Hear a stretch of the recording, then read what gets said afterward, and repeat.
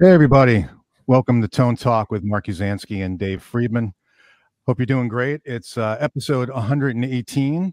And our next guest that we have really doesn't need an introduction. I mean, he's an amazing, talented artist. I've loved his guitar playing for many years. Joe Satriani, how are you? I'm very good. How are you guys doing tonight? Good. Really good. Thursday night, getting ready for the long weekend. Yeah. Are you any special plans for the holiday weekend for you, or staying local? Staying in, trying to clean up the studio. As you can see, it's a mess. Oh, it looks horrible. I don't know if that's a mess. There's a lot of guitars. I just got a bunch of new pickups from Steve Blucher at the Marzio, and Gary Brower put them in for me and dropped them off yesterday. So, they just came out of the cases. Leaning up gets the amp. I'm just going through guitar after guitar, trying to, chase down some little tone thing. Which pickups did you get? Any like special lining stuff, or like stuff that's out there? We usually do is we work with a pickup for a couple of years that's got a particular profile that I'm looking for, and then after going out on a couple of tours, doing a few albums, I start saying, it'd be great if it had just a little bit more of this, a little bit less of that. Maybe we can, it'll sound better when it's in this kind of a wood body instead of that one. Mm-hmm. And they're real subtle. And so, yeah, that's why sometimes they've got some odd colors in the pickup covers, so that we can, at least I can try to remember, that this one's got, a teeny bit less output or a little bit more high. Whatever, but the pink one is this. Yeah. So I really do like the Saturate. It's the Alico 8 that he put together for me a number of years ago. I was so surprised at how it really helped me out for my peculiar gig, and but I keep trying to see if there's a way to, improve upon it. So that's what we do that for years until we tell anybody about it, or until you go, yeah, I don't know. The old one was fine. That's what happens, but it's, as it's really hard because you get a guitar and, it's a piece of wood. You really can't control what's going on with that piece of wood. Came out of the ground, and then it's, it's screwed together, and maybe you take it on tour. Maybe you play it for 1,000 hours. Maybe it's the one guitar that only gets played once every night. And so the experience starts to change the way that it operates. And that's what I start to notice. I have to try to be very careful to remember, like, this is an old guitar and this is a brand new one. And these things will not, it's going to sound unbroken in, so to speak. So a little unfair sometimes when you just swap in pickups. So yeah. That makes sense. Any particular models that you're putting it in, or are you just going through all the guitars? Yeah, well, we've got the chrome guitars, and they have a special sound. We've got the two different kind of regular finish guitars, and they're either alder or basswood, and that's a really big change. Not so much. Yeah. If you move a mic a little bit and you change a dial a little bit on an amp, you can pretty much simulate it to the point where you're not sure if what you're hearing is the basswood body JS or the alder one. Mm-hmm. It's the experience for the player. If you're sitting there playing and you go for something and it doesn't come back the way you thought, then you start thinking, is it the wood? Should I played the mahogany one or instead of the alder one? It's a bit of a mystery there, but I tend to put them in the same pickups in the two different bodies. And we did a bunch of muscle car colors. And to start, we did the orange, the red, the blue, the black, the purple, and half of them, had basswood like the original JS's. And to my ear, they're bassier and brighter.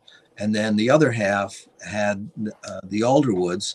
And to me, being on stage, they feel tighter, and they have a nice connection between the low mids and the mids. There's like it's just a smooth line that just sounds normal as you get louder and louder on stage. It's very even sounding wood. Yeah. And punchy. Yeah. And your description like is how I view basswood and alder too. Exactly. Oh, well, good. Yeah. See, Yeah. Experience. I mean, a lot of it, if you play with a lot of gain, it's really hard to notice that whole punchy thing, because by nature it's, compressing your sound. Mm-hmm. If you plug into a little old Fender or something like that, or a vintage Marshall with very little gain, you'll hear the difference between punch and no punch right away. Yeah, exactly. Yeah, That's true. Sure. That is true. So right off the bat, I just want to mention that you just came out with an album back in April, right? Yes. Yeah. Elephants of Mars. Yeah. Yeah. A cool album. Sounds great. How did you record that? Was it digital modeling, or did you use amps? And I'd love to hear what was the process of recording the album. Well, that album surprised me so much when we finished it and we started, making notes and making sure that we, dotted all the I's and crossed all the T's and everything. My producer called me up one day and he said, I just noticed something like going over everything.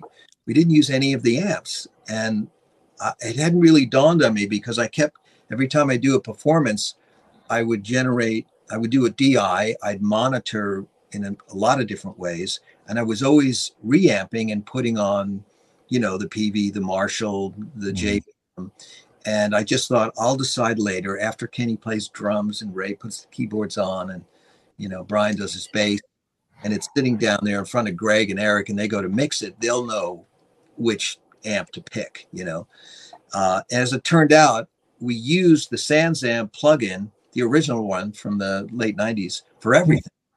For the cleanest cleans to the completely, bizarrely distorted. And that blew me away, because that certainly wasn't the plan. Had I known that, I wouldn't have amassed such a pile of amps leading up to it. But that's the fun part, of course, is just collecting amps. But that totally blew me away. And so I went back and I just wanted to be absolutely sure. It's like, did we really do that? Did we just record a whole album and not use any amps? But that's the truth. And a SansAmp plugin.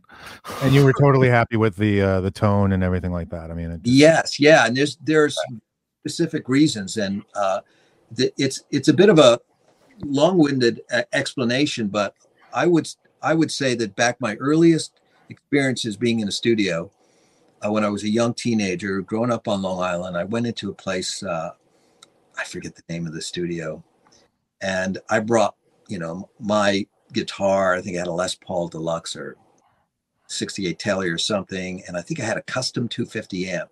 Had all the effects that I wanted in there: reverb, vibrato, some kind of weird chorus, distortion, and the engineer quickly handed me a Telecaster, like an old one, like a Broadcaster or something like that, and a small Fender combo I'd never seen before. And he said, "Yeah, I think you should play through here." And we were doing a live recording, just me and an acoustic guitarist. And I struggled through this evening because it sounded horrible. If you can imagine, it was just a dry telly. But I thought, okay, it sounds authentic, sounds really nice. And of course I go in the control room and it sounds like something entirely different. And this was the beginning of me realizing that ears and microphones hear things in completely different ways. And the two really never get together. There's just so much going on with these two things on the side of your head as you move around. And the microphone just sits in one place and hears one, takes one snapshot. I started to appreciate it as I was working with engineers who had fantastic ears. They just had a way of hearing that was completely removed from the action of performing. Because as you're performing, you're expecting, and that changes how you hear, because everything you hear back, you're going, oh, really? An engineer is just sitting there going, this is reality. This is what's coming out, and I have to, record it somehow. And I started to realize with, John Cuniberti especially, that he had a real gift for knowing exactly what something sounded like, not tainted by emotion or the fact that he was feeling the strings or he had the pick in his hand, or was counting, remember the song. And it was a very interesting process, learning process about how when you play, the setup most often is really about getting you to perform well. Once it gets on tape, as we used to record, it's somebody else's world of capturing it and manipulating it. But they really are two separate things.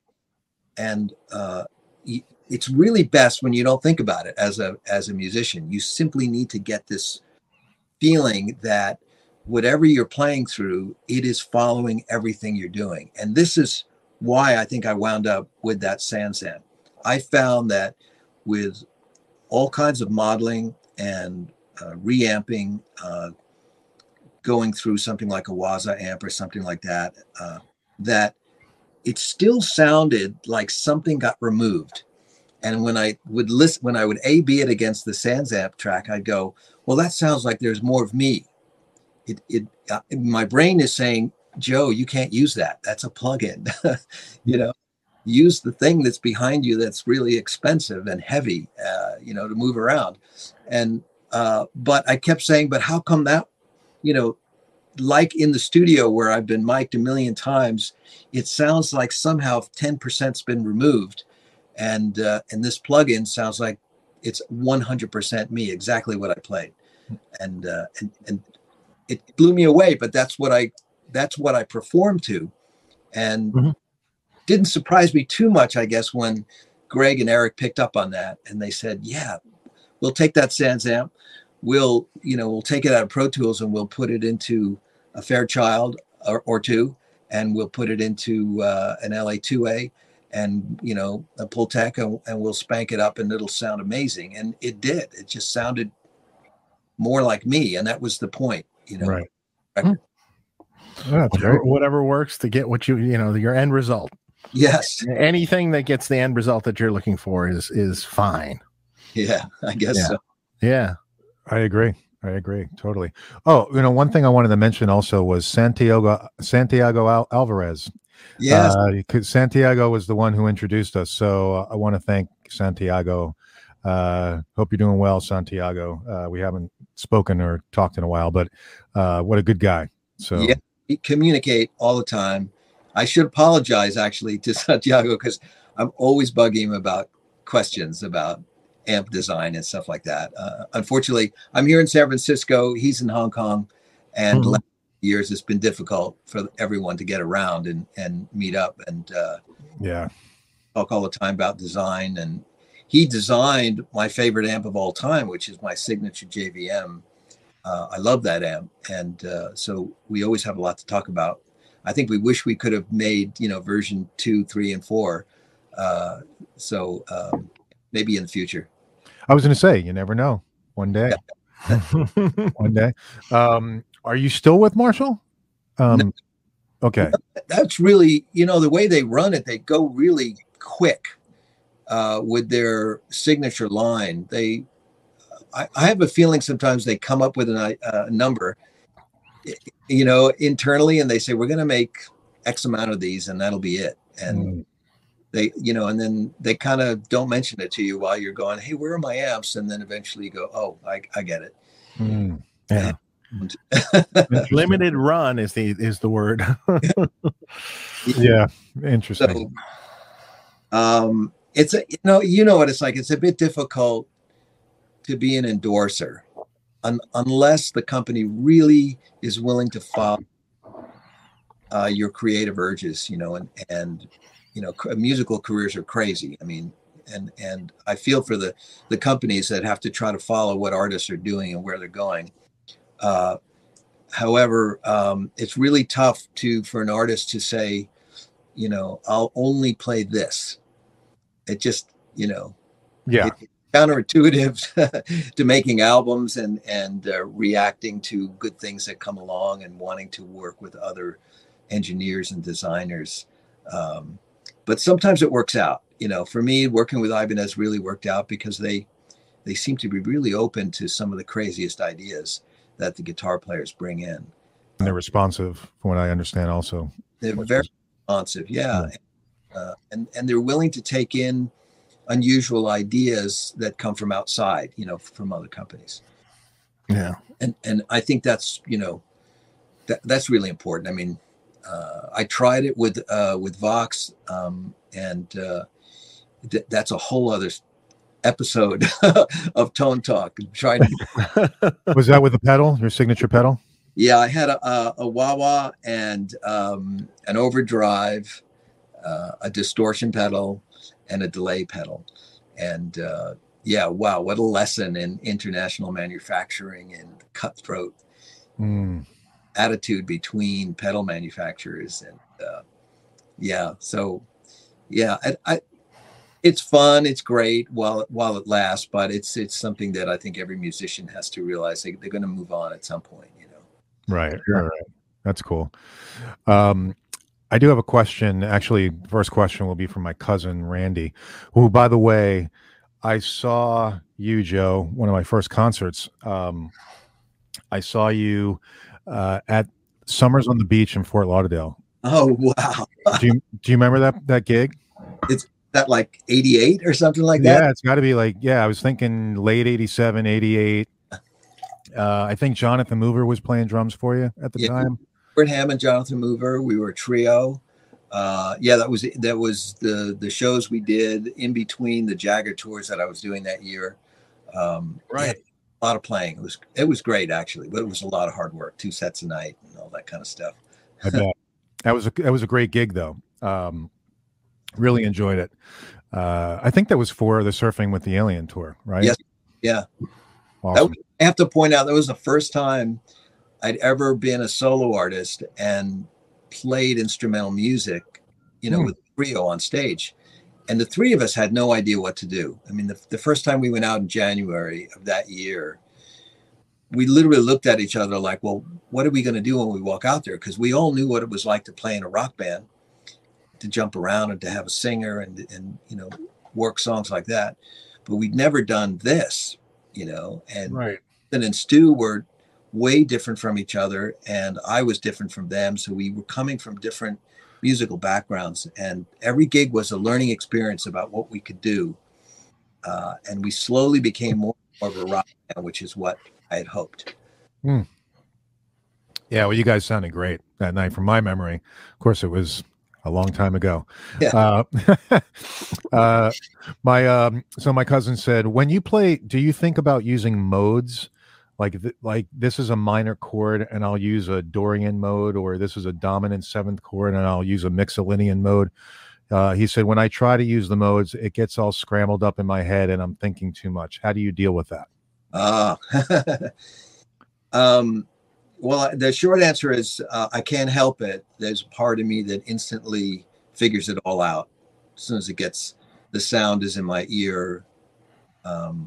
I trained myself when I was in high school, to listen to music, to take it apart, to assign all the notes a number, to judge the difference between all of them. And I memorized all the names that you would call those distances between the notes, whether they're being played harmonically or melodically. So that's just ear training. That's what that's called. I didn't know it, in, let's say, 9th grade, but by 10th grade, the music teacher, Bill Westcott, sat me down and started to teach me how to do that. So I was able to hear somebody play a chord and know exactly what it was. And because I really wanted to know what my options were musically, I taught myself all the scales. And at Bill's urging, he got me to write down the intervals of all the different modes on flashcards. This is ancient stuff, but really, on flashcard, and probably people are going, "What's a flashcard?" That's right, little pieces of cardboard, and on one side without the name of the mode, and then I'd write the name of the mode on the other, and then I would walk along Northern State Parkway, which is in the middle of Westbury, Long Island, and I would sing these scales to myself, and and then try to remember the difference between, you know, Phrygian dominant and Lydian and Aeolian and, you know, harmonic minor. And I would sing that. And then he had me singing not only, you know, from 1 to 7 and then the octave, but also 1 to 2, 1 to 3, 1 to 4. And so his idea was that if it came from inside of you, that when you heard it coming at you, you'd remember it. Wow. Visceral way. And your brain, of course, having gone over the numbers and the sounds, you'd remember it intellectually. And then if you practiced your instrument and you know, learned those scales everywhere on the instrument, well, then it was sort of instantaneous. So yeah, so if I'm sitting jamming with your cousin and he plays you know, an A minor chord and he throws in an F sharp, before he even can think about it, I know it's a sixth, and I know what minor scales have a major sixth. And then it's personality. Like, do I want to go against that? Rise out of the audience, or do I want to go with it and just feel like I'm, you know, I'm fitting? Yeah, smooth sailing. Yes. Yeah, so that's you're getting into like the psychology of music after that, you know. Sometimes a note that's out of the scale is the one that really can announce that you've arrived. Yeah. and how you get out of it is like, you know, is the artistry of it, you know. But sometimes it really is called for to just, you know, join the party, slip right in and be with everybody else, you know, use the notes that are part of the harmonic structure. Now, was some of that ear training that you were doing, was that all based through the guitar, or was some of that with piano or anything like that? I'm just curious. It was easier on piano because you could see it. But I was also a young guitarist by then. So I would, when I got home from school, I would pick up the guitar and I started doing it that way. And it doesn't sound rockin' at all. So it was really hard to just turn that part of me off that just wanted to play Sabbath and Zeppelin and Hendrix. Start going do do do do do do, you know, and sing along. Painful for the rest of my family to hear me do that. Walk alongside the you know, the parkway with the flashcards, you know, because at least it was semi-private. And but it eventually you've got to learn the scales on the guitar so much that you never think about it. And this is how I used to tell my students when I was teaching. I'd say, you know, you probably know without even thinking about it how to get from your house, your apartment, to your friend's house or apartment. And if you had to go 6 blocks away and then get back to where you live, by the time you're a young kid, you probably know how to do that 15 different ways. There's just no way to get you lost in your own neighborhood. And then, but imagine if I take you to some other place. You know, if you grew up in LA and I just drop you to Quebec City and I go find your way home, you don't know where you are. You're totally lost. And I said, that's kind of like what it's like if I plop you right down in the middle of a song and I say it's E flat and you should probably improvise in Lydian dominant. And now, do you know where that is? Or not I. No. Or in city, you know. So I say, you know, it's kind of like that. You have to think of your fretboard as your neighborhood, and you need to know it as well as you know how to get home every night, no matter where you are in your town. It's just you can go anywhere you want. You can get a million ways to get home. And so that's what you have to do. You have to learn how to play every scale everywhere, and you have to learn every note anywhere. And it sucks to learn it, you know. I mean, it just takes time. I was going to say that's a time-consuming thing, but you know, and when you're a kid, it certainly is easier, I think, back then to do it. Yeah, you know, it only really takes a couple of weeks, even though that seems like an eternity when you're 14 or 16. Really? Because there's so many other fun things to do. Yeah. That boy, once you learn it, you just never forget it. So kind of like in answering your cousin's question, it's like I just don't think about it. It's just there. Right. Well, that's cool. No, it's great. We have a super chat from Rick Harathunian, who said that Dave worked on his amp his 6970 Super Lead, and it was just a small token of his appreciation. So I don't know if I actually worked on it. I think I helped him over email with it, but thank you very much. I want to try to get to some non-super chat questions, but I see that there's a bunch of super chats. Zach Baines, does Joe ever play straight into his amp without any effects? Yeah. You just got to, you don't turn them on. I love that answer. It's really no different, but I think I know, certainly anytime you hear a straight up guitar sound on any of my albums, that's just me playing straight into an amp. You know, we 99.9% of the time, there is no delay and hardly any chorus or anything, unless it's an unusual situation, like a live band recording. Like I know some Chickenfoot stuff was done live in Sammy's studio, where we just set up whatever we had. Mm-hmm. Mics were put up and we were just having fun and it sounded good, so we left it, you know. But most of the time it's straight in. And sometimes it's really fun. You're standing by your amp, and other times it's so loud you can't even be anywhere near it. I mean, when I was doing the Extremists with Andy Johns, I had maybe a 69 or a 70 full stack, and it was everything was on 10, and we just left the room. Mm-hmm.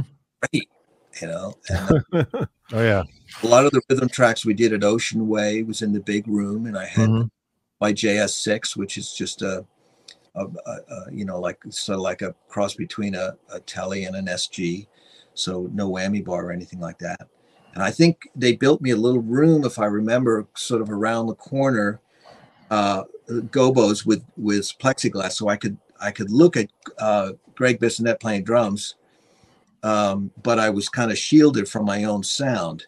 But that's how we did all the live rhythm tracks, and then did all the overdubs. A lot of the stuff was done at Record One, but it was the same thing. Andy had a way of recording really loud Marshalls that was a lot of fun, but you couldn't be in the room with it. It was piercing. Right. Just piercing the way he would step up. But as I said before, microphones are totally different than, the human ear. So Andy would put up 7 different mics, and he would come back in the control room and he would just play with them. And he had a uncanny way of judging phasing. It was just his body. He could just tell when things were beautifully in phase. He'd get rid of the fuzz and the flub, and I was amazed. I mean, when I listened to songs like Friends that starts off that album, I just can't believe how pure the guitar sounds, because I remember how awful it sounded coming out of that amp. I think we rented it from Andy Brower. It was probably, like, Watt JMP or something like that. And loud and nasty. And but the way Andy recorded it was just genius, it just sounded beautiful. Yeah, Andy was amazing. I mean, please. Really something. Yeah. And then, years later, we did a Chickenfoot record together. And, he was really funny how he would be able to work with stuff. And I remember we were doing a song called Turning Left, and we started, I brought it into the band. The demo was very complete in the key of D. And we play that for about an hour. Everyone's really happy. But Andy comes in and he's not happy, and I wish I could imitate him. He was so funny. This gigantic bear of a man would lumber in and go, "Oh no, come on. All right, Joe, let's try C sharp." Okay. So we do it in C sharp. We do that for an hour. And then he says, "Everything's great, but I think we should do it in C." So we start doing it in C. And meanwhile, Mike Anthony and I are looking at each other like, this riff is getting harder and harder and harder. But by the end of the day, Andy says he's convinced that we need to do it in B. And so we protested by saying, okay, but this is it, because if you go to B flat, there's no way we can play the riff. You know, it's just a funny riff, but you know, our fingers can only stretch so far. And he does one thing that was so interesting. He at Skywalker, you know, it's a very big room. It holds a 100-piece orchestra. Got 3 ISO rooms at the end. Sam's in the middle. Mike's bass amp's in one, and I'm on the right. I've got 2 cabinets. I think I'm running that 5150, and it's up all the way. It sounds like it sounds like a Vegematic on 10. It's just thing making so much noise. I can't imagine that he can get a recording out of it. But he decides the last take, he says, you know, I'm just going to open the door. I know it's going to get all over the drums and but I just have a feeling about it. So he opens the door and we start doing this song, and we're getting to the end, and I hear Sammy screaming, and I turn to the side, and of course the speakers are now facing right at me, and I'm getting all this crazy feedback. And of course, once we did that take, not only couldn't we play it again, but Andy, of course, comes in and he says, that's it. That's what we were looking for, was that noise to like be everywhere at Skywalker, and just getting the amp out of the ISO room and into my guitar pickups seemed to, you know, just add that one extra little degree of life that the song needed. And which song is this? It's Turning Left. I definitely have to check that out now that you. I'm sure I remember the rundown. We're gonna listen carefully. Yeah, that was straight in. That's just, you know, me straight into the 5150. Yeah, that's great. That's great. By the way, we were talking offline. Pete Thorne was watching. I'm not sure if he's still around, but what's up, Pete? He has a super chat. Oh, does he? Yeah. Okay, I'll get to it. I promise. But I'm just going to try to go in order with folks. Otherwise, it's going to completely screw me up. That's okay. Yeah, there's one before him. Okay, cool. I will get to it shortly. Let me just scroll through it. Right. I think this is the first one. Yep. From Abraxas. Abracus. Time Machine will be 30 next year. Special release of additional songs from those 4 live performances? ? How about a bonus disc of live songs that have never been released in a live format? Thanks. Wow. Yeah. Live recordings. It would be great if we had all the time in the world and a bunch of budgets, you know, to match. It would be great to bring all those special nights that happened to the fans. Right now we're, you know, the biggest thing is this Atmos remixing stuff. And so we're working on a Surfing with the Alien Atmos mix right now. Mm-hmm. So, you know, we're waiting to see really how that all pans out. But that's a great idea. There were just really great live performances that were left in the vault because there was no place to put them in. That's great. Well, that'd be cool. Thanks for the super chat, Abraxas. And next is Pete. What's up, Pete Thorne? Joe, can you talk about when Surfing with the Alien hit big? I see you as a pioneer of instrumental rock. You had hit radio songs, ! Touring big crowds, the first to break that crowd on that level. Can you speak about it? Wow. What a surprise it was. I don't think I was really totally prepared for the good vibes that came from that. And part of it was because it was so difficult to get the record finished because of the really teeny budget that we got from Relativity. And, you know, I had to barter to get the record done. I did a lot of work for Sandy Perlman and Blue Oyster Cult, you know, trading hour for hour, my studio time for studio time to try to finish the album. For months, did that at High Street Studios. And then when we went down to Bernie Grunman's to master the record, we found half of the songs were not properly balanced with the stereo. And what we discovered was that they had been setting the studio up improperly. So we had to go back and remix side one. Wow. Oh boy. Which was crazy. And then did another trip down to Bernie's. Great job, just letting that record be what it was. But I tell you this because I think John Kunenberg and I thought it was the record that we really loved, and for all its spirit that was in there, it was really just a very positive record. But we really were getting the feeling that we were going to get run out of town because it was the thing that was not popular, and everyone that would drop in the studio would look at us like, "What are you guys doing? Like, you're wasting your time." And the label was not really very happy with everything that we did. So we just thought, well, okay, we did it. We handed it in. You go back to your job and I'll go back to mine. And so it gets released and all of a sudden it's on Billboard. And I thought it was like some kind of mistake, They called me and they said, "Hey, you entered at 186 on the charts." And I thought, well, there must be a mistake there. Like, and it keeps going up. And then Barry, president of the company, calls me and he says, "You're going to have to go on tour." And I said, "Well, I don't have a band." I said, this was a recording. This was not like a band going into a studio or something. And he was like, "Well, you've got to take advantage of this." So I had to think about it. Like, do I really want to be an instrumental guitarist? Like, that's not really a career description. Right. Yeah. Or at least it wasn't. Yeah. It was. Until you. Right.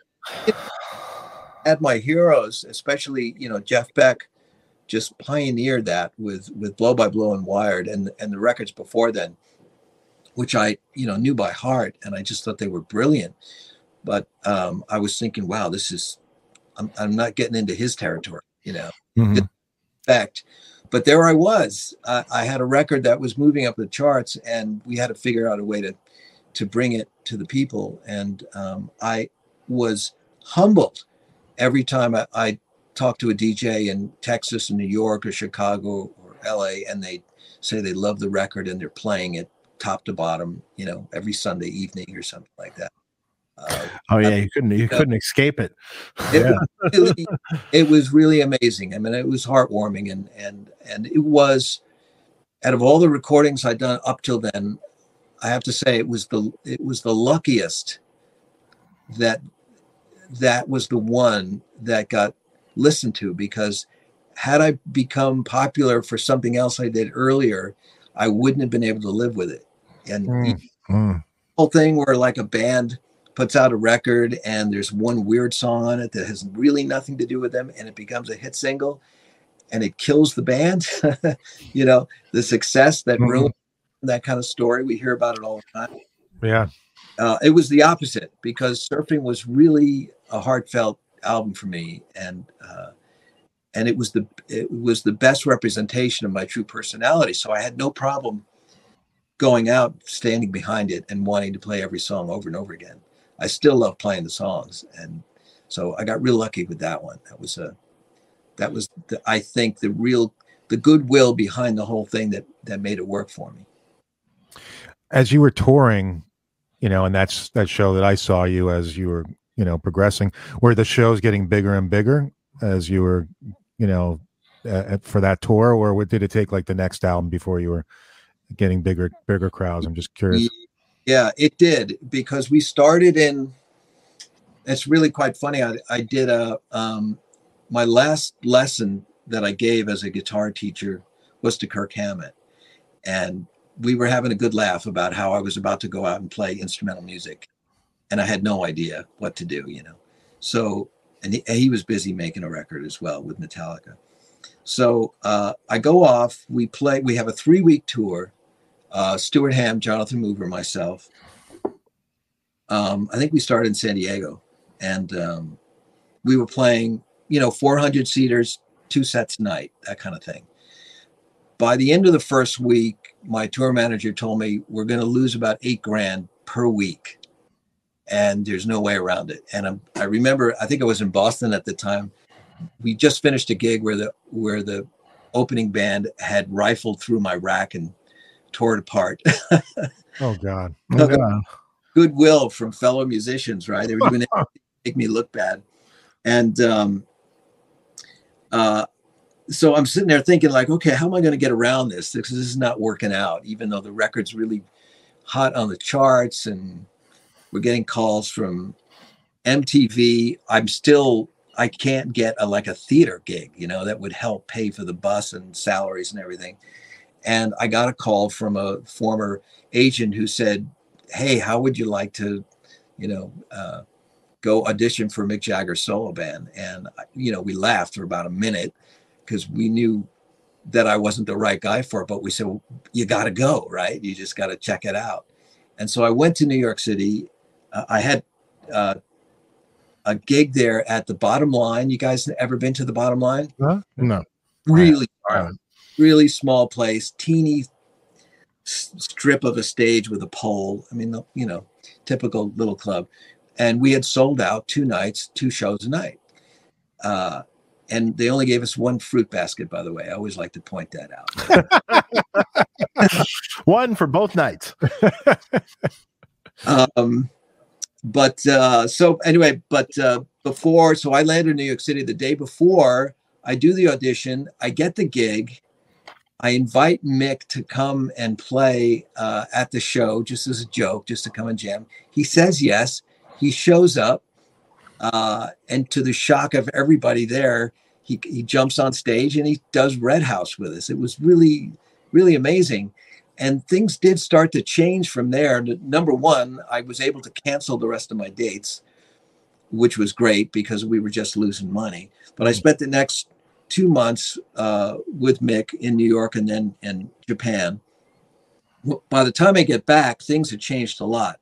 Suddenly we were playing small theaters and clubs that were really big that were holding, like the Fillmore, the Fillmore and stuff like that. And that really helped quite a bit. And that lasted up until I went back with Mick in late September for the Down Under tour. But as you pointed out, by the time the next record came out, Flying in a Blue Dream, we had moved up. We started the tour at the Santa Monica Civic. We did play bigger places, and it was really great. Mm-hmm. Just to kind of spread our wings that way. Yeah, I'm sure. Next question, or Dave, you got something? No. I was going to say, there you go, Pete. There's your answer. Okay. I'll see you later, Pete. I got questions for you. Yeah, definitely. That'd be awesome. And I have another question about Surfing with the Alien, but I want to make sure I get to some folks' questions for sure. Rob's Tone Zone, thank you for your question, man. Joe, I'd like to say thank you for all the years of great albums and for inspiring us all. Your tone and vibrato are always flawless. Do you ever pick up a Les Paul? I've seen you play a Les Paul special, doing some surf, or at least the surfing song, and you did the freaking the whammy bar stuff without even the whammy bar. I was like, oh my God, he's doing awesome shit here. But what is your favorite amp rig you've ever had? It really depends. Yes, I do play a Les Paul. I've got a couple that I really like, and they always wind up doing something on every album. Same with Telecasters and Strats, maybe a Tele most of the time. I've had a 58 Esquire that Chris Kelly found for me many years ago. I guess it was back in 92. And I love that guitar, that thing. I remember doing quite a bit of stuff plugging into that Wells amp, that little one that's behind me there. Matt Wells built that thing. It's only about 5 of them that he ever made. And it's sort of like a AC30 and some kind of small Marshall and a small thing, it's I don't know how to explain it, but that into a vintage 4x12 and just plugging straight into it. Yeah, wow, what a great sound. You really have to know what you want to play, though. There's very little to rely on except talent. When you have a Sustainiac and a whammy bar, you can get away with a lot, but when you're playing a Tele, that's one of those things that makes or breaks a man. You've got to be able to really play. So I do really enjoy it, and it's one of those things I really love. I've had a lot of Les Paul specials, Les Paul Juniors. always played them. I remember I did a gig with I think Matt Bissonette and Vinny Colaiuta. It was the second Les Paul birthday party. That was the one we did in L.A. I think that's the show that I saw where you were playing. Yeah. Yeah. And then it was Mike Pierce let me that particular one. Teeny Frets. Wow, that was rough. That was and thing just loved to go out of tune. That was It may have been a junior, right? Am I wrong on that, or was it a? No, I think it was a special. It had was it a special? Okay. TV Yellow and yeah. I think at the first Les Paul party at Carnegie Hall, I played a Les Paul that Neil Sean had given me with a huge 58 neck, just a big. But they're great guitars, you know. Those guitars made in the 50s, amazing designs, just amazing. Yeah, they got them right for sure. Sure. DSL, what's up? Hey Joe, I'm a big fan of your work with Chickenfoot. How was the songwriting worked out, and what was it like to play with those cats? Oh, great! It was a crazy roller coaster ride. A lot of fun, I imagine. Yeah. Every measure, every beat, you've got to just be really on your toes. There's no zoning out into your own world. Just the way the band operated. The way that it got started was quite interesting because it was a jam that I got invited to in Las Vegas. It turned out so good. Everybody wanted to do it, turn it into a band. And then since Sammy and I lived pretty close to each other, we just met at a studio and went over a bunch of songs I had started writing. And then about a month later, we decided we're going to get together for 3 or 4 days and try to record something. And so I wound up bringing a lot of like completed demos where I had like a drum machine and I played bass and a bunch of guitars and left a lot of room for everyone to put in their 2 cents. And but we never really knew what we were going to play until the fun sort of settled down that morning and somebody would say, Joe, what's that song called? I really like that one. Let's try that one. And we'd suddenly start to, get our gig together and someone would say, can I change this note? How about this? Can we do this? And can I do that? And we try it. And all of a sudden it was recorded and it was finished. And we do another one and we get 2 songs done. And that's what was on the album. We just added stuff to what was there. And sometimes it was like really innocent stuff. Like I remember Soap on the Rope. I think we were out just having a party and Sammy said something about how he loves songs where the band stops, the singer sings, the band comes back in. It was just like a little 3-second comment. I went and I wrote this song and I bring it in and they decide we're going to do that today. And of course we hadn't really worked it out at all.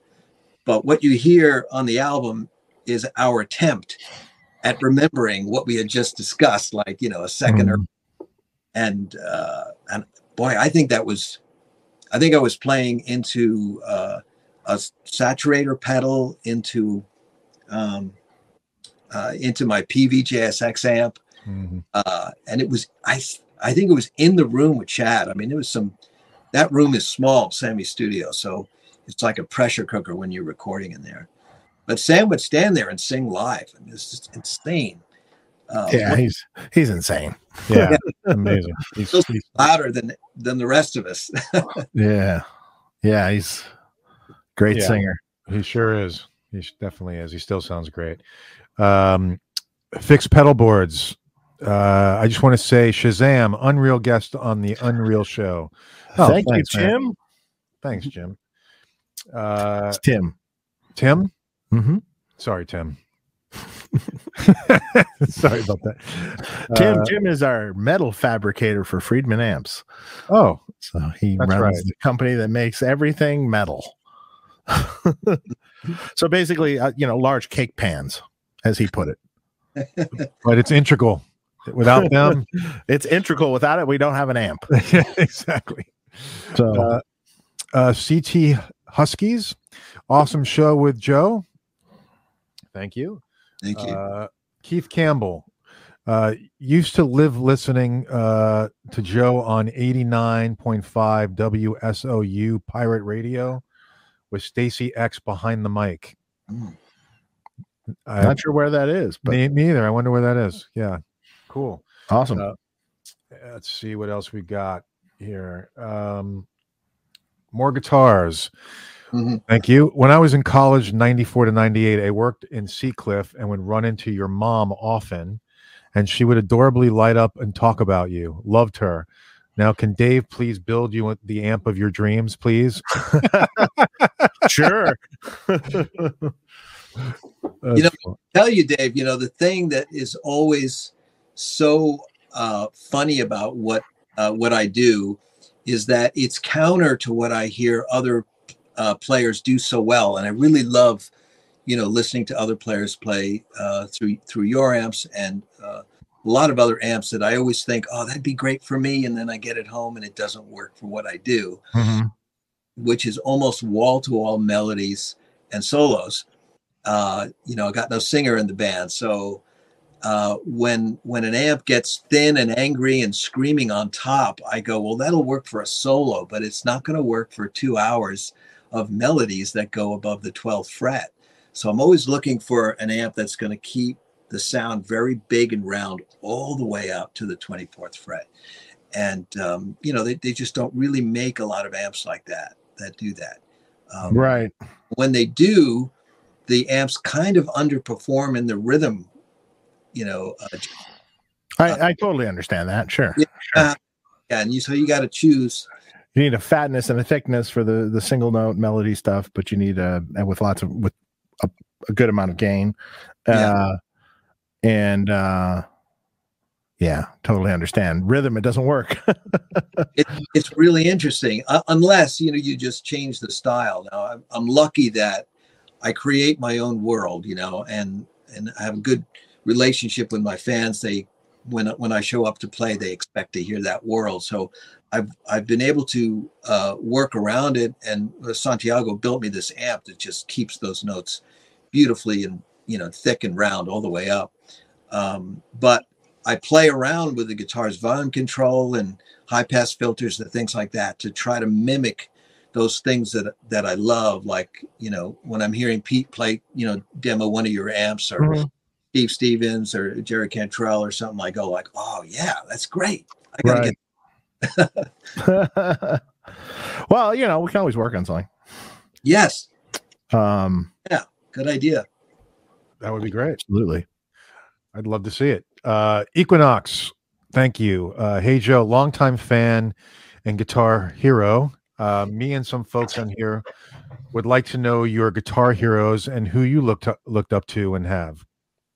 Oh, Hendrix, my number one, and I still can't believe he did what he did. It's just freaky. Every once in a while, when I'll get the courage to listen to Machine Gun live from the Fillmore again. It's somebody could do that live. It's just absolutely amazing. And that was 1969, and just crazy when you think of the tools that he had. That's all he had with him. It's just amazing. But I grew up listening to the music of my older siblings that they were listening to in their late 50s, early 60s, and didn't start playing till 1970. I was a drummer when I was a little bit younger, when I was 9 years old. So I love the Beatles and the Stones, and everything that, from 66 on really started to build that foundation of what I thought felt really great with music. And so, Jimmy Page and Tony Iommi, Jeff Beck, Pete Townsend, Keith Richards. It's really Pete Townsend. I always feel Pete Townsend's underrated, for what he did. And it was quite amazing, actually, when you listen to some isolated things and how he embellished on things. And I got the feeling he was jamming along to the tracks, because it's never the same thing twice. It's a beautiful thing that he did. Yeah. Just amazing. I work with Glenn Johns, and I remember I would grill Glenn about working with Pete, and so many times he would shock me, telling me that some song I asked him about, Pete had played acoustic guitar and did the vocal live Right. For the album, and I'd be like, what? Yeah. That a lot of people forget that performing for an audience and a tape machine in a studio is an art form unto itself, and it's a real specific set of talents that it's very different from just technical talents of being able to play difficult passages. Yeah, it's different than composing and remembering your steps, where your lighting cue is and all that kind of stuff. But Pete was out of control. I mean, he just could really sell music and lift the spirits of the audience like yeah. Nobody. I agree. I'm a big fan. Yeah, huge. He was just along with Jimmy Page and most of the people you just mentioned, of course. Yeah. I mean, Jimmy, God, he was such a advisor, so courageous. Mm-hmm. God. Yeah, he was. George Russell. Hey, Joe, met you in Glasgow 2014. I'll never forget it. You signed my premium JS and drew an alien on it. What encouraged you to go to E flat over standard tuning? Doing stuff with Chickenfoot? Yeah, that was it. I was using nines at standard pitch up until I started playing with Sammy, and they had already started. Sammy and the Wobbles, I guess, were down at E flat, and it seemed to make sense for all the stuff that both Sam and Mike had to sing. Although I think Mike can sing anything. He's just like, his voice is inhuman. It's just what you just don't want to be in front of him when he's loud, huh? Right, when he gets that scream going to the side a few feet. And I got used to it, but I had to go up to using tens because I didn't like the floppiness of the nine. So, right. And then we did it would seem like maybe 2 or 4 years where my tech, Mike Manning, and we decided to have 2 sets of guitars, and it just got too confusing for me. And so I just said, okay, let's just make everything E flat, use tens. Let's see what that feels like. And I got into it. I kind of dug the low end that was coming off the guitar a little bit more. Mm-hmm. And the JSs are not huge guitars. They're not like a big chunk of wood, like a Les Paul or something. So I noticed right away that some good things came from using a heavier string. Sounded bigger. Yeah. John DeShane. And by the way, I know we have about 3 or 4 minutes left with you, Joe. So we'll try to get as many questions as we can before that. John DeShane, Joe, Echoes live off Time Machine has a killer tone, clean and dirty, super punchy. What amp were you using for that? Also, ever tried Dave's amps? Yes, of course. Dave and I were talking about that before the show. We almost got there. Great amps. And what was it? What did I say? I was chasing some sort of 2.5K thing. Yeah. I never quite figured it out, but we'll get to that.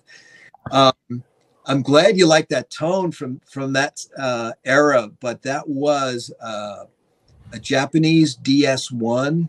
I mean, that was my prototype of the JS guitar into a DS1 into some Marshall, which I'm sure was one of the ones that got stolen, and it wasn't anything that special. But it was set up to be clean, so all the dirt was coming from the DS1. It's a funny thing. I mean, I don't want to go on and on about it, but there is something to solid state distortion meeting up with a really nice tube amp. It's really an interesting tactile thing that I enjoy, even though I know it doesn't sound like my heroes. It doesn't sound like Jimmy Page going, right into a Marshall or Hendrix turning up and having a germanium fuzz box or something. But it's a thing, and it's something I played with for many years in front of thousands of people and made records with them. And I only wish the DS1 would go to 10, but it doesn't. It really stops at about 8.5. Every night you're like looking around like, I just need another 1.5 of gain. That's funny. Fixed pedal boards. You get the last question for Joe before he has to run. 1991, the Nightbreak band with Gasoline singer and Blood Brothers Bryson was auditioning for Joe as a possible vocalist, something Bill Graham set up. Remains my most nerve-wracking hour of guitar self-doubt to this day. Again, awesome show, guys. Do you remember that?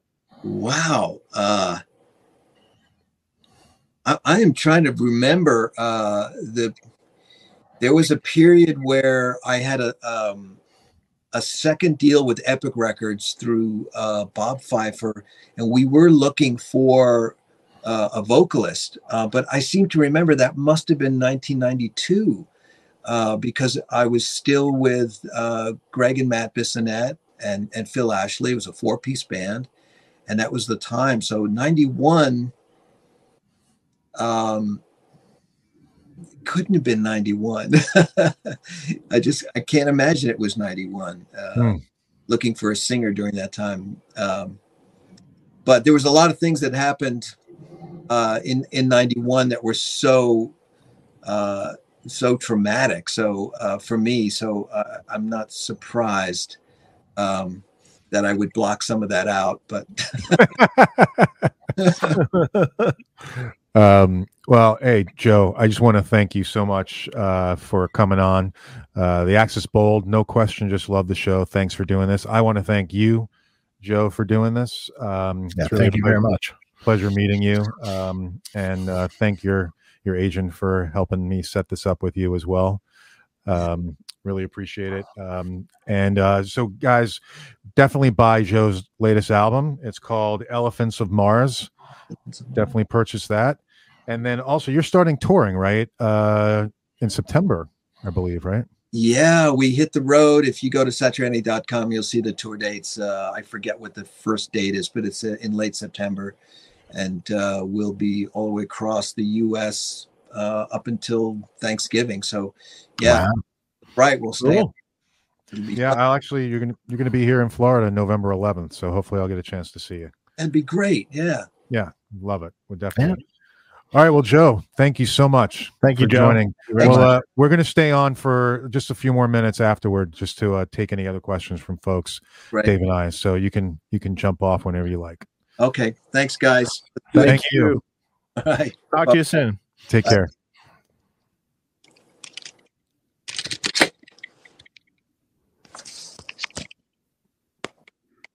All right. Wasn't that cool, guys? Sorry if we didn't get to some of your super chats. I think that there wasn't too many, but a couple. But Joe only had so much time, so I apologize for that. I'm going to take a picture of the ones that were missed, and I'll send Joe an email and see if he can just answer them for us, and I'll put it in the chat. Do my very best for everybody. Don't want anybody to feel left out. This one from Gavin T. Here's one from Nico and Katie Dax. I think this was for you. Dave did rehauled my 73 hand-wired 59 Super Lead, open a whole new world with a Variac and other tube nerdiness. Wait, hold on. Long story. Oh, yeah? You know this one? No, hold on. Okay. All right, no problem. I can't. I'm tied up right now, but cool. Good. I can't come out there right now. Oh, okay. I need you check everything, okay? It's fine. It's fine. Outside. Yeah. Now open the hood. Next time, I wash the engine. Okay. Really dirty. Okay. Got it. Yeah, no problem. Next time. Thank you. Sorry. I was having my car detailed. Oh. And the guy wanted to tell me something or show me something, and then I was like, tough. We can't do it right now. Sorry about that. No, it's no problem. Okay. Gavin T. If guitar was direct on OEM, what delays and modulations, plugins, I assume? I guess this question was for... Yeah, that was for Joe. Oh, and the Katie Dax one, yes. I reworked his Marshall. Of course, I don't actually remember now exactly what I did, but yeah. Okay. I get a lot of amps, and people is like, remember what you did to this? And I'm like, no. Yeah, it's hard to remember. I mean, there's a lot of amps that come through my hands in a year. So let's see. We've got. I remember the names more so than the amps. Gityard Simreg. I will get your question. I'll send that over to Joe.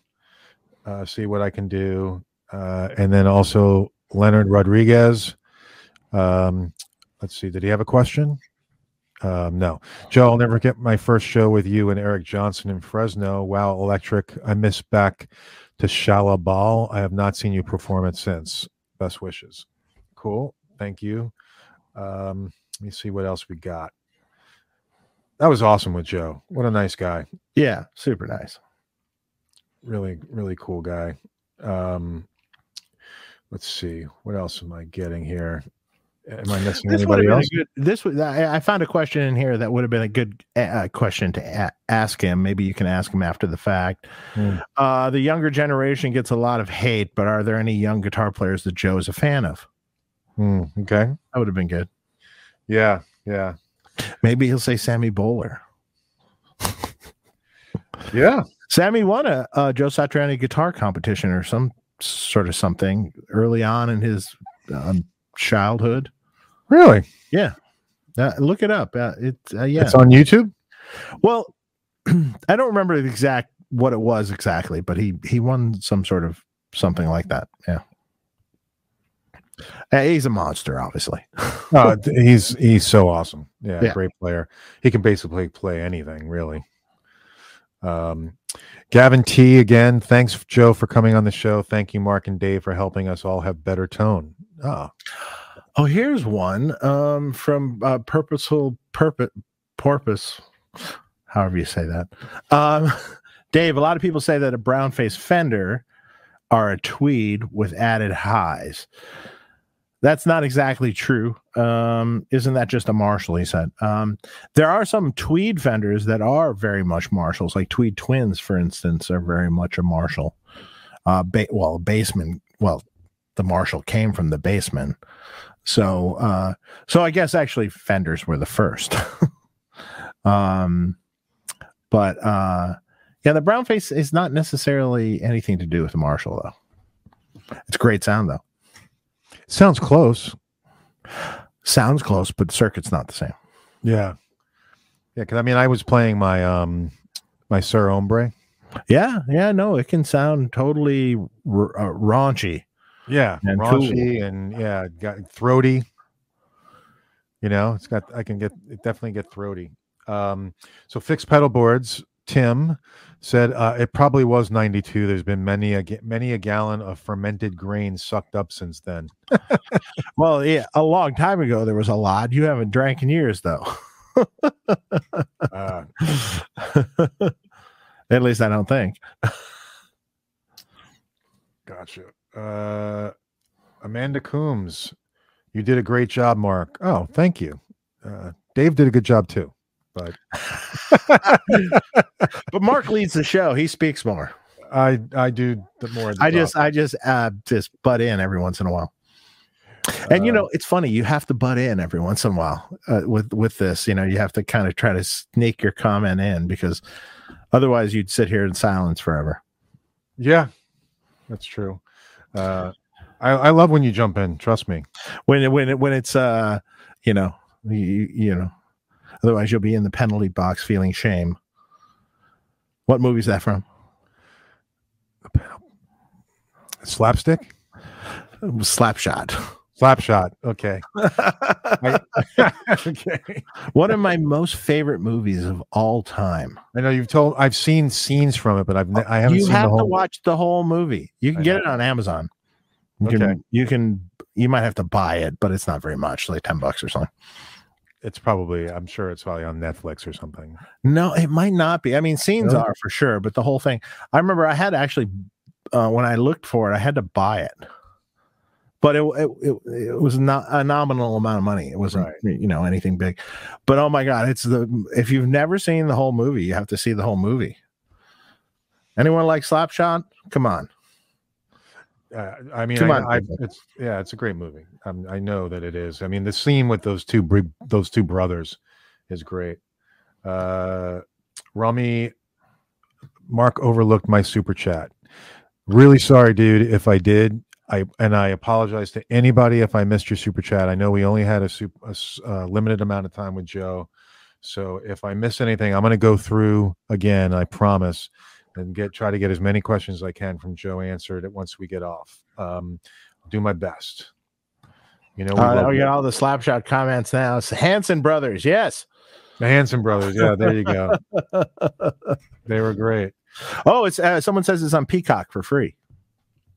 Oh, of course I don't get Peacock. So well, there you go. Then I'll buy I pay for every other one that's.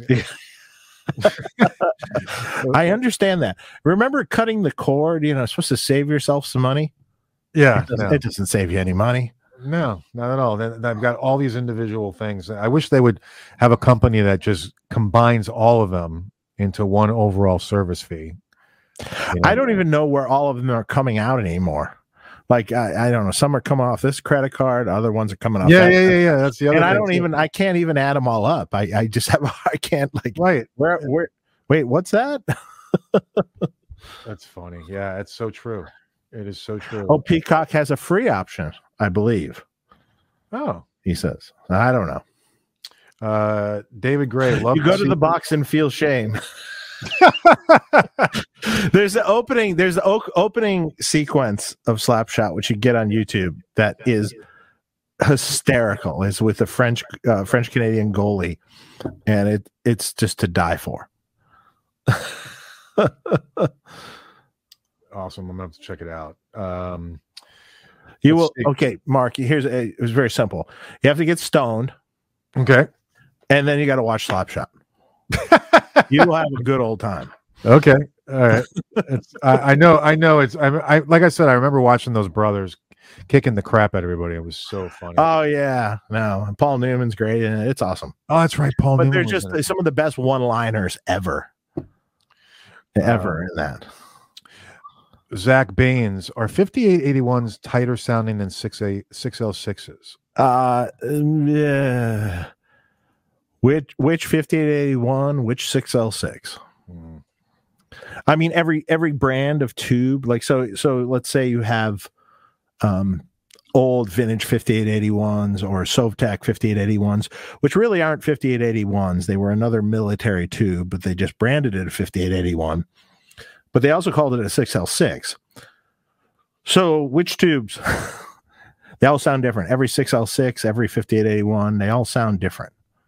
So there's not, it's not cut or dry like that. Okay. Dave Shaw. Dave, have you worked on many JSX amps? I recapped None ever. Oh yeah. Nope. Wasn't the really? easiest You to work recapped on. your combo? You really had to recap that new of an amp? Or are you talking about the PV one? Well, the JSX was PV, yeah. PV. Yeah. No. I don't think I've ever worked on one of those. They weren't that common, really, at least for me. I never saw them much. I haven't even seen his JVM ever. I've seen other JVMs, but not Joe's. Another Jake E. Lee. It's in the works. We want to bring you something really big, and whether I can do it or not, I don't know. So we'll try. It'll be Jake with someone else. If I can talk to someone else into doing it. All right. Either that or I had this idea, and I'll pass this by you guys live now. I also had this idea of filming a segment to put up on our YouTube, where it's sort of a little round table that's actually professionally filmed with a couple, Jake and someone else to be unnamed. At least we have the option to, curate the content a bit, maybe. And that might be kind of cool also. Yeah. But of course, Mark will have to fly here to do that. I would do that in a heartbeat. So What day? When? you give me just a week's notice and I'll be there. Plane flights are expensive these days. They are. Yeah, that's what's so is. Yeah, like flying across the country now, or I don't know what it is to Florida exactly, but like if I was going to fly to Detroit right now, the average thing is about $700. This is the average coach ticket. Used to be like 400, 450. Yeah, I was going to say I think even when I saw you last, it was like a 350 flight that we got. It was cheap. Yeah, that's exceptionally good, but I would consider 450. But I was still during the pandemic. You used to be able to get first class for like 1,100. Now it's 1,700. Oh God. So yeah, we're going to work on Jake E. Lee. We'll do it. Yes, if you just joined and you came late, Joe was only here for an hour. We apologize. Yeah, it's okay. But you can go back and watch it now. Yes, you can always rewind. You won't be charged like those Blockbuster days if you don't rewind. Remember that? Be kind, rewind. Yeah, Be kind, rewind. Blockbuster or whatever video store, right? Yep. I miss that. I kind of miss that. I do too. Like you'd go out and you go, okay, it's the weekend and I want to get a few movies, and you go to the store and you look around at all the new released aisle, of course, generally speaking. Mm-hmm. And then, they'd have all these new releases all down the wall.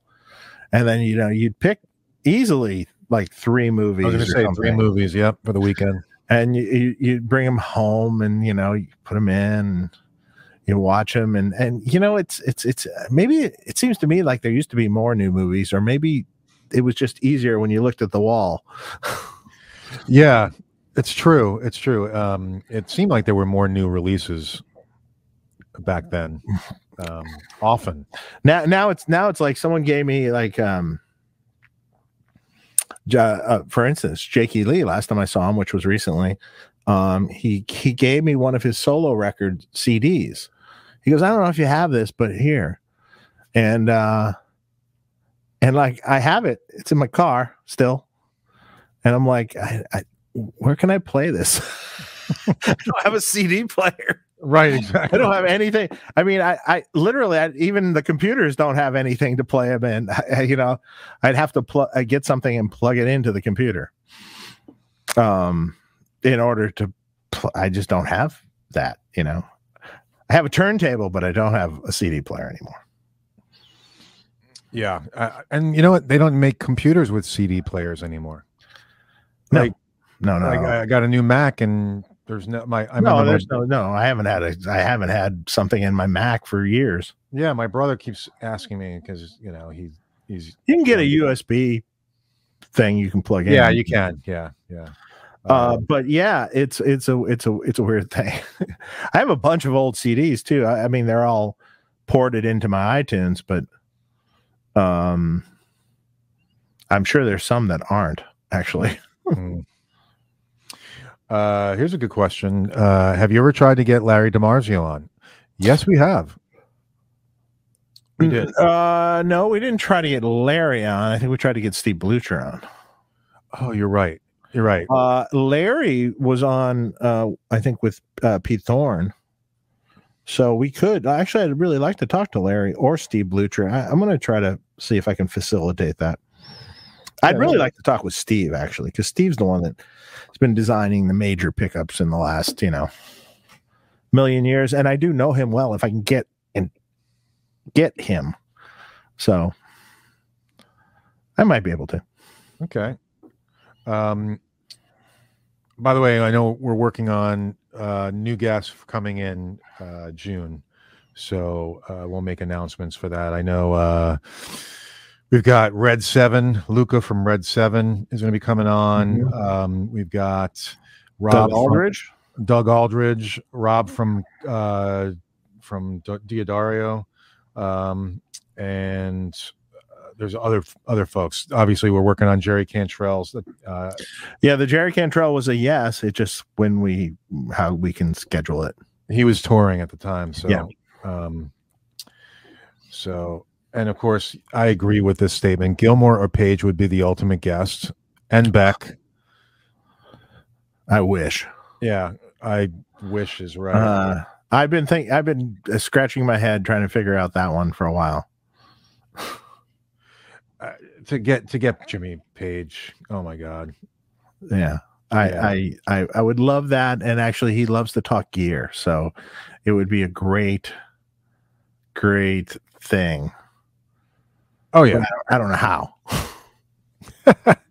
if it could ever happen. If anyone has any connection to Jimmy Page out there, let's just throw that out there right now. If anyone has any, if his hairstylist or something, let us know. He's still got a good head of hair too. Yeah. This is a good question. Drinking with Pete still on the menu? Definitely. Oh yes, we did talk about that, didn't we? Yes. That's definitely. Peter and I have been like going back and forth on like what the hell we're going to drink actually, and because if we drink something like tequila, for instance, it'll be a short we show. won't be able to talk after a while. So we have to think about this a little bit. Yeah. But I think that's the point. But it will be for. We also have to set some guidelines with that show. Yeah, it will be for super chats for the drink. Mm-hmm. We have to set some guidelines on you can't, $1 does not get you a drink.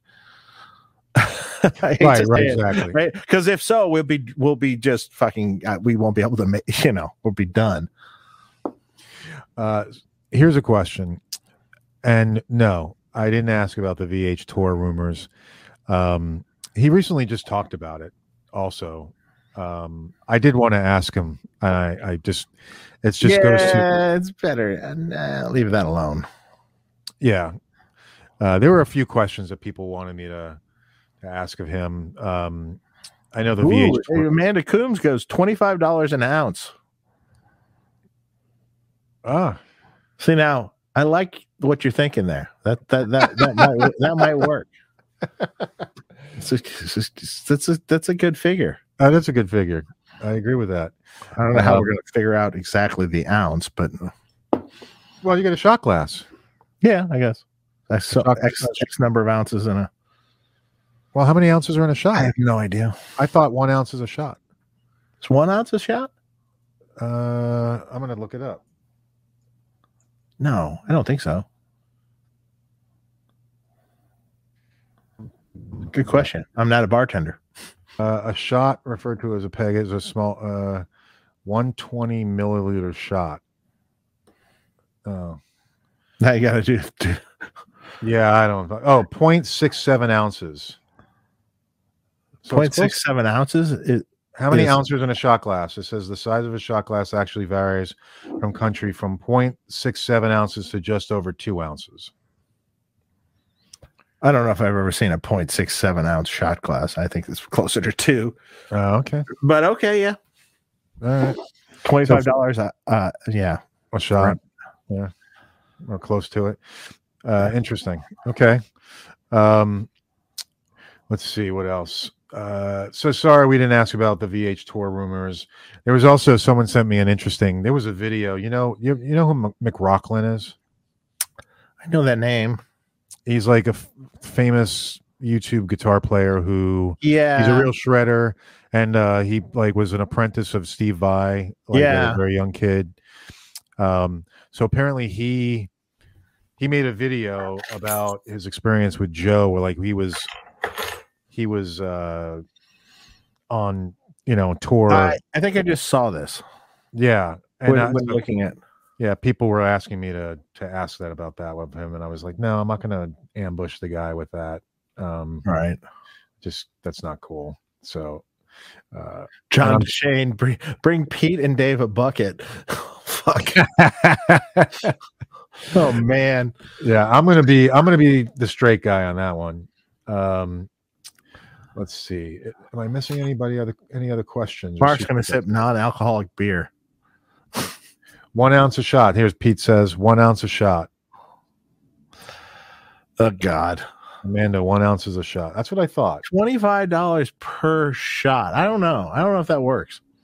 And then some people are saying 1.5 ounce. Okay.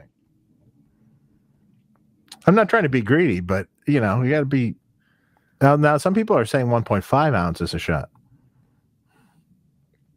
By the way, Vinny, if you had a super chat, send it to me. Oh, here we go. $5 a sip. That's a lot. How about Scott Ian on the show? Yeah, you know I what? can do that. We could do that. Yeah, Mike Tempesta. I can do Scott. I know Scott. Oh, do you? Mm-hmm. He's been everywhere, man. I'd love to talk to him about his son. Oh, yeah. He and his son are killing it. I love watching his son on the drums. It's fucking awesome. The sticks are bigger than he is. But, but he's just like, he's pounding on those fucking things. He's great. Let's see. Any other questions? Because I know I got to run. Yeah, McRocklin has an awesome channel. He's an amazing player. I mean, that guy is just insane. See, Pete is clarifying now. He goes, your average margarita is like 1.5 to 2 shots of tequila and maybe a half shot of Cointreau. Okay, that's a margarita. And is that a frozen margarita or no? Margaritas aren't. It's a bad idea. Frozen margaritas are not margaritas, sir. Oh my God, I'm such a lightweight. I'm sorry.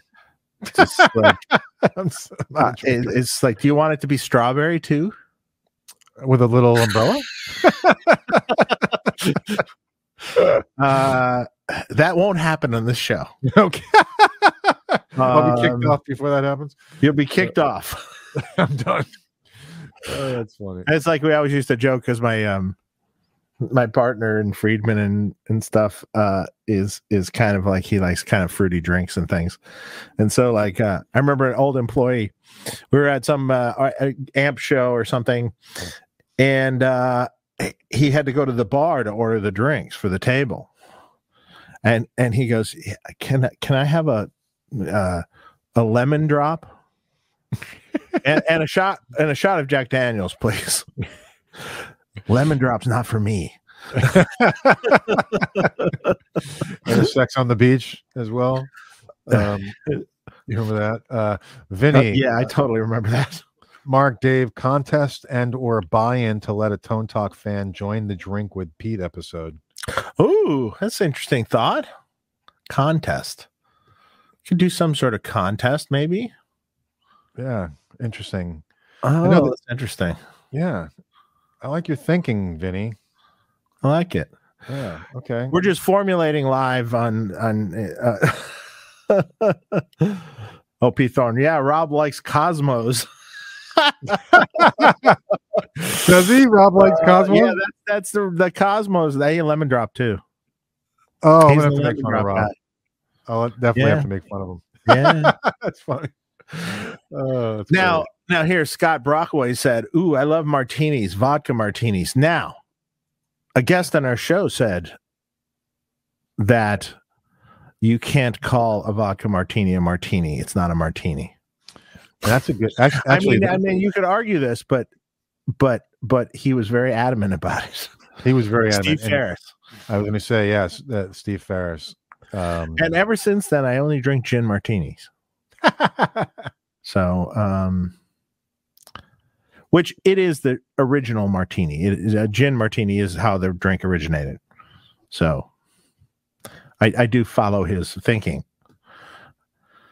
But I guess you could call a lot of things a martini.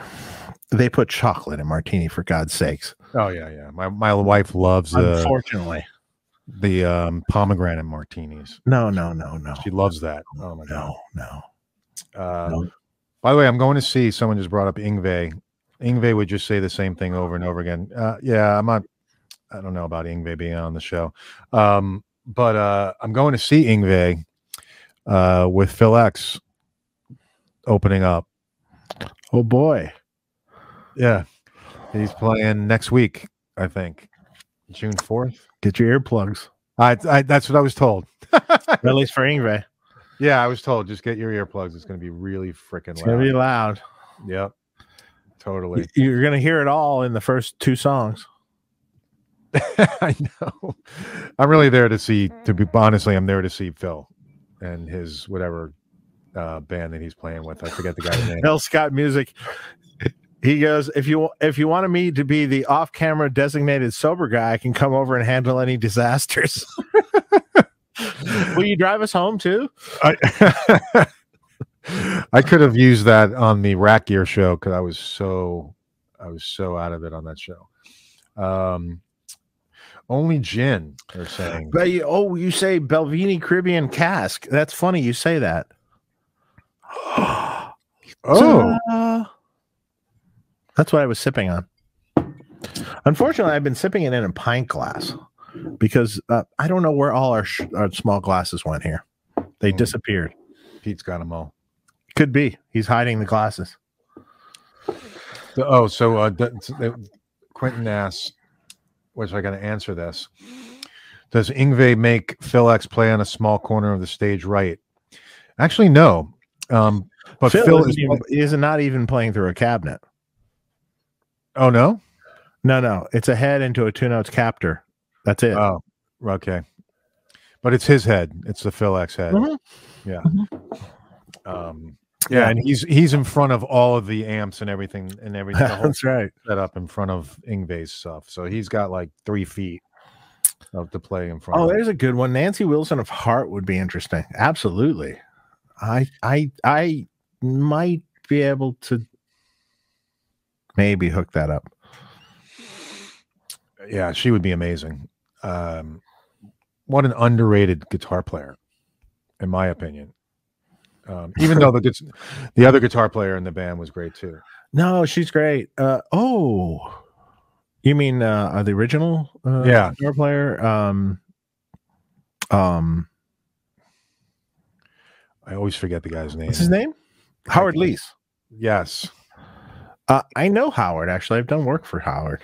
I wonder if I can get a hold of him. I haven't talked to him in a long time, but maybe. Yeah, he'd be a cool guy to talk to too. L. Scott Music says, Dave, I'll walk you home. I don't want to walk at that point. I want to be fucking driven. I mean, I know it's only a half mile away, but you know.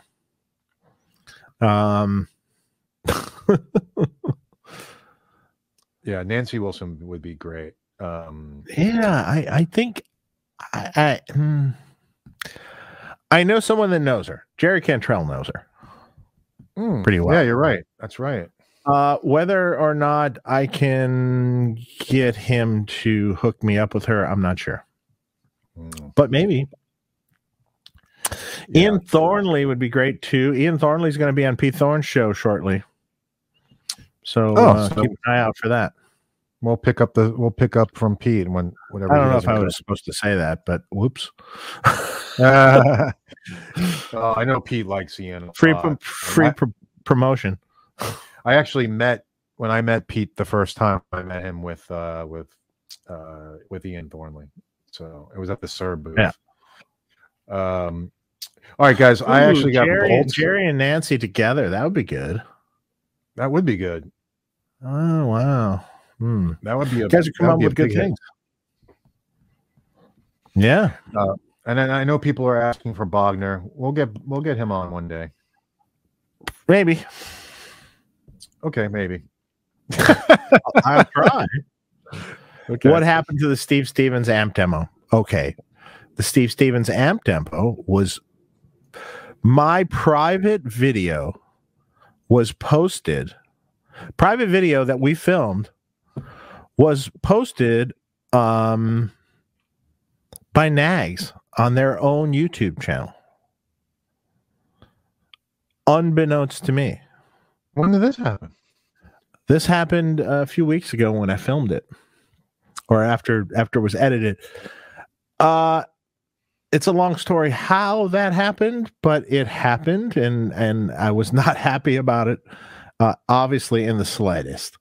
It is a Friedman proprietary video that's supposed to be released upon release of the amplifier. And we're just getting all the videos and things together for the release of the amplifier. So I was pissed off. Wow. They released it because it was. We were out of town, and we were out of town in Ventura visiting and I wake up and I'm glancing at my phone and I see it fucking posted. Like, holy shit, what the fuck? Not cool. Get it? Not cool. Get it? Through Steve, but you know, that it wasn't really his fault because he stated to them, please do not show this to anyone. I'm just showing you that I'm using your guitar in it. And so that's the story with that. Fuck, that's bullshit. I know. I'm over it now, but you know, we got it yanked down pretty fast. But still, I mean, this happens. This happens a lot. Things like this happen all the time. You know, you try to do your best to create a product release where everything goes according to plan. You know. And then something like this happens and fucks it all up. Yeah, and I know you went specifically. You flew out there to go do it. Yeah. But it's our it was our proprietary video. Yeah, it's not. Cool. I mean, you know, we like paid to have it filmed. You know, it's right. It's our proprietary video. It's a really cool video. It's got a great chat between Steve and I in it. That is a really, really good long chat. You know, talking about our time together and stuff. It was very cool. I can't believe I missed that. And we'll have some other videos that are more player centric ones. This one is not as player centric. You know, we'll have some other cool people doing videos for it. Right. Uncool. All right. Well, we'll look forward to seeing that. All right. I'm gonna run. You guys have a great long weekend. Vinny, he said Amber Heard leaked it. Did you call TMZ? Did you call TMZ? Yeah, there's the other one. Oh man, has anyone been watching that? Oh, it's been my so God, intriguing. What a complete utter shit show. It is, but it's so interesting. Oh, it's so interesting. And I'm sorry, no matter what she says, I mean, I just don't buy her delivery. You know? No. Like, I just do not believe her when she speaks, and I could be completely wrong with this, or you know, I just don't buy it. I think the majority, both the individuals are kind of messed up, but yeah, well, clearly that's come out. Clearly that this is not, you know, probably no one's innocent in this really, but boy, what a show. Yes. Especially today, the past 2 days, it's been really, really good. Oh, it's been pretty good, man. Depp's lawyers have been really going at it. Yeah. Wow. Yeah. There's some good, just hammering things. And the best part was the one picture of her with the slightly bruised face. But there's two versions of that picture that are the same exact picture. It's just edited. Right. They were talking it's different, about that, color graded and different things. And it's obviously the same picture. Right. Yeah. And one looks barely nothing, and the other one looks much more extreme because of the way it's colored. You know, again, I don't know what happened. No one knows what happened. And I am so how you know how crazy of a drug fueled relationship that they had, but I don't know. Yeah, especially you know, I definitely am against any kind of physical abuse and all that, you know, especially with women, and you know, I don't believe in any of that crap. But it's hard. It's been hard to believe her. Let's just say that. You know, I wanted to go in with an open mind. It's been hard, and you know, and I don't. No one knows what happened. Yeah, no one really knows what went on. It's crazy, but you know, I don't know. Yeah, I love when he says Mr. Rottenborn. Yeah.